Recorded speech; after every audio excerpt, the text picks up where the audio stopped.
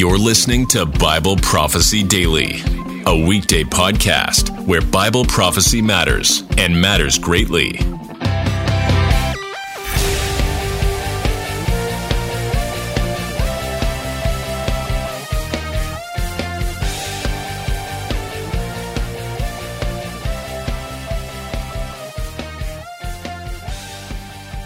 I'm Jake McCandless, and today I'm talking about spiritual preparedness, being a spiritual prepper, but I'm also saying standing firm isn't enough.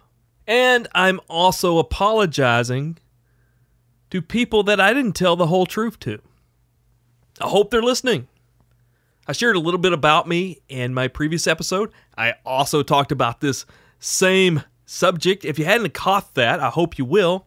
So again, I am Jake McCandless. I lead a ministry called Stand Firm. You can find more about that at standfirmjake.com. You can also find me on Facebook, Stand Firm Jake, Twitter, and Instagram.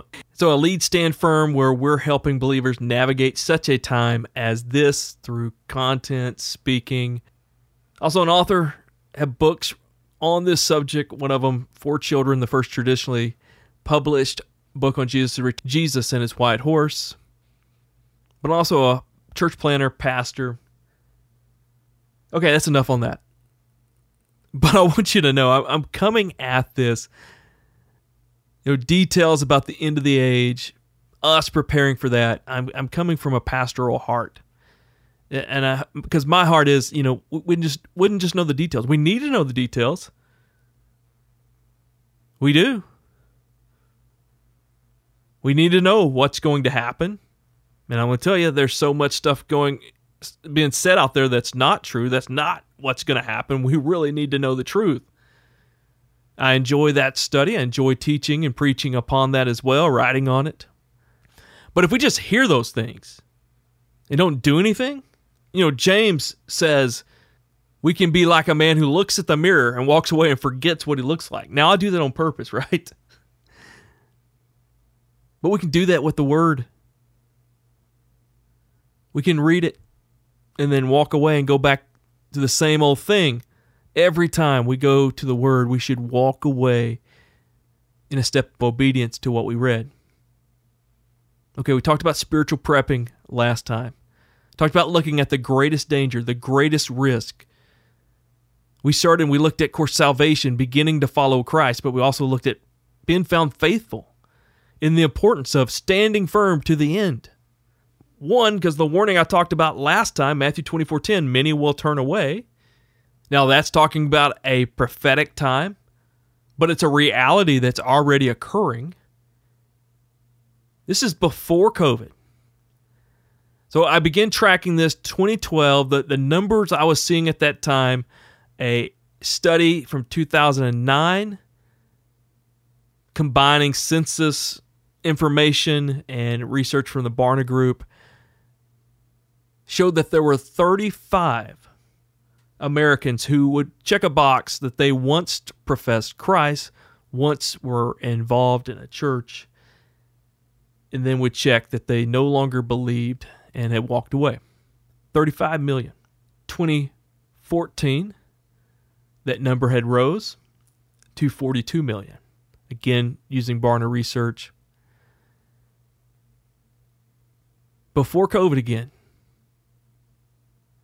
2019, the numbers I was seeing, there was a similar study from Pew Research, and it seemed to reveal 67 million who once believed that had now walked away.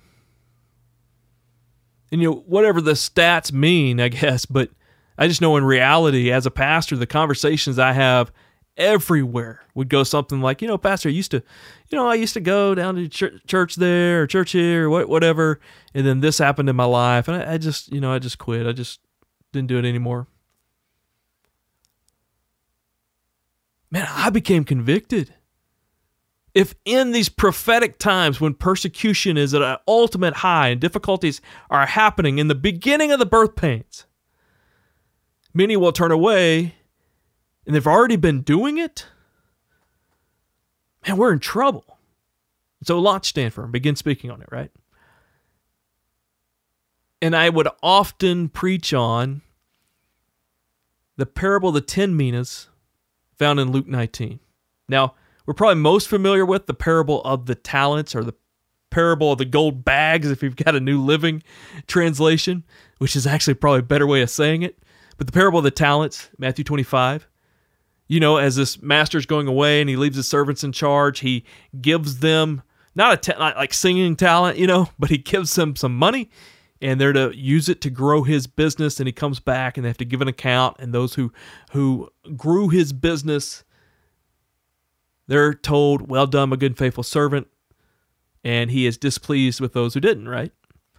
Well, I like the version in Luke 19 because, one, that talent phrase just throws it off for so many people.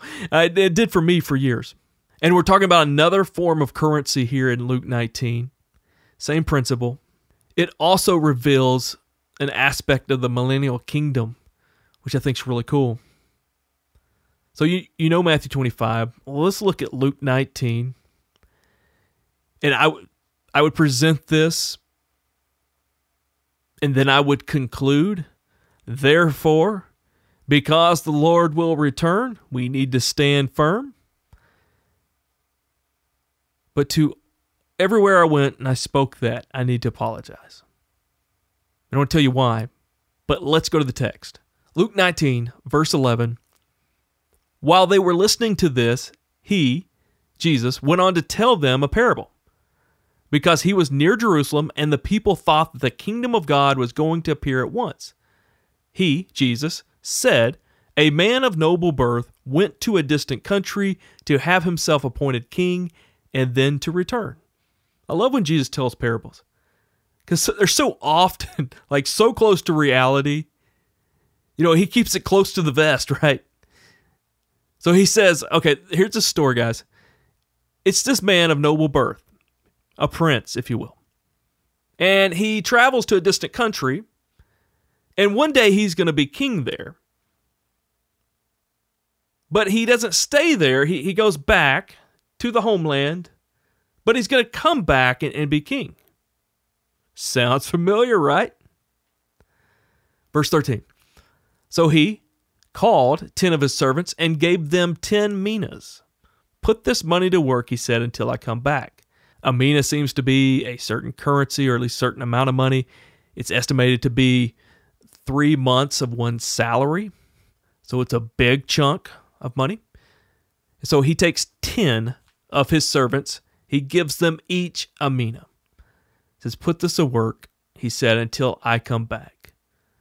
But his subjects hated him and sent a delegation after him to say, "We don't want this man to be king." He was made king, however, and returned home. Then he sent for the servants to whom he had given the money, in order to find out what they had gained with it. Now remember, he gave 10 people, 10 servants, each a mina. He's calling them in, and let's see what he finds out. The first one came and said, "Sir, your mina has earned 10 more. So I'm not very good at math. I'm probably going to screw this up. Okay, let's say this mina was $15,000. The now king comes. He invites the first servant up, and he says, "Sir, that 15,000 you gave me, I have turned it around to 150,000. "Well done, verse 17, "Well done, my good servant," his master replied, "because you have been trustworthy in a very small matter, take charge of 10 cities. Now, I like Matthew 25 because it adds the "well done, my good and faithful servant," but "well done, my good servant," still good, right? But did you see the change here? It adds that part. Take charge of 10 cities. What? I think this is where we get a glimpse into the millennial kingdom. We know we're going to reign with Christ. Does that mean we're all mayors and that's how I don't know. And I don't know about you. That didn't sound like a reward. That sounds like a headache. But you got to understand we're going to be in our perfect glorified bodies. There's no more need for Tylenol or ibuprofen. Okay. So the first one did good. Tenfold return. The master was pleased. The king was pleased. Verse 18. The second came and said, "Sir, your mina has earned 5 more. Okay. He took that 15,000, turned it to 75,000. Don't check my math, but I think that's right. His master answered, you take charge of 5 cities. So the king was pleased as well. Then we read verse 20. Then another servant came and said, Sir, here's your mina. I have kept it laid away in a piece of cloth. I was afraid of you because you are a hard man. You take out what you did not put in and reap what you did not sow. His master the king replied, I will judge you by your own words, you wicked servant. You knew, did you, that I am a hard man, taking out what I did not put in, reaping what I did not sow. Why then didn't you put my money at least on deposit? And he probably said, Sir, you know how bad the interest rates are, right? So then when I came back, could have at least collected it with interest. Then he said to those standing by, Take his mina away and give it to the one who has 10. Sir, they said, he already has 10. He, the master, replied, I tell you that to everyone who has, more will be given. But as for the one who has nothing, even what they have will be taken away. But those enemies of mine who did not want me to be king over them, bring them here and kill them in front of me. Okay. Let's do the lineup here. We had 10. We had 10 servants. A lot of times we just look at it, okay, it's like only 3 showed back up. Where's the other 7? Well, the other 7 are those enemies of his. So you had 7 who were given a mina, who were given 15,000, and they just spent it on however they wanted to live and whatever they wanted to do. They said, forget the king, we hate him. Let's just kill him. Wow. So we've got 1 who pleases the king with a 10-fold return. We have 2 who pleases the king with a 5-fold return. We have the 7 who hate him and just wasted their mina. But then you have 1 who took that mina and he hid it away. The king was not too pleased, was he? But now this servant realized this mina was special. It meant something. It needed to be protected. In other words, this servant stood firm till the end. Yet the king was hacked off. That's my apology, or what I need to apologize about.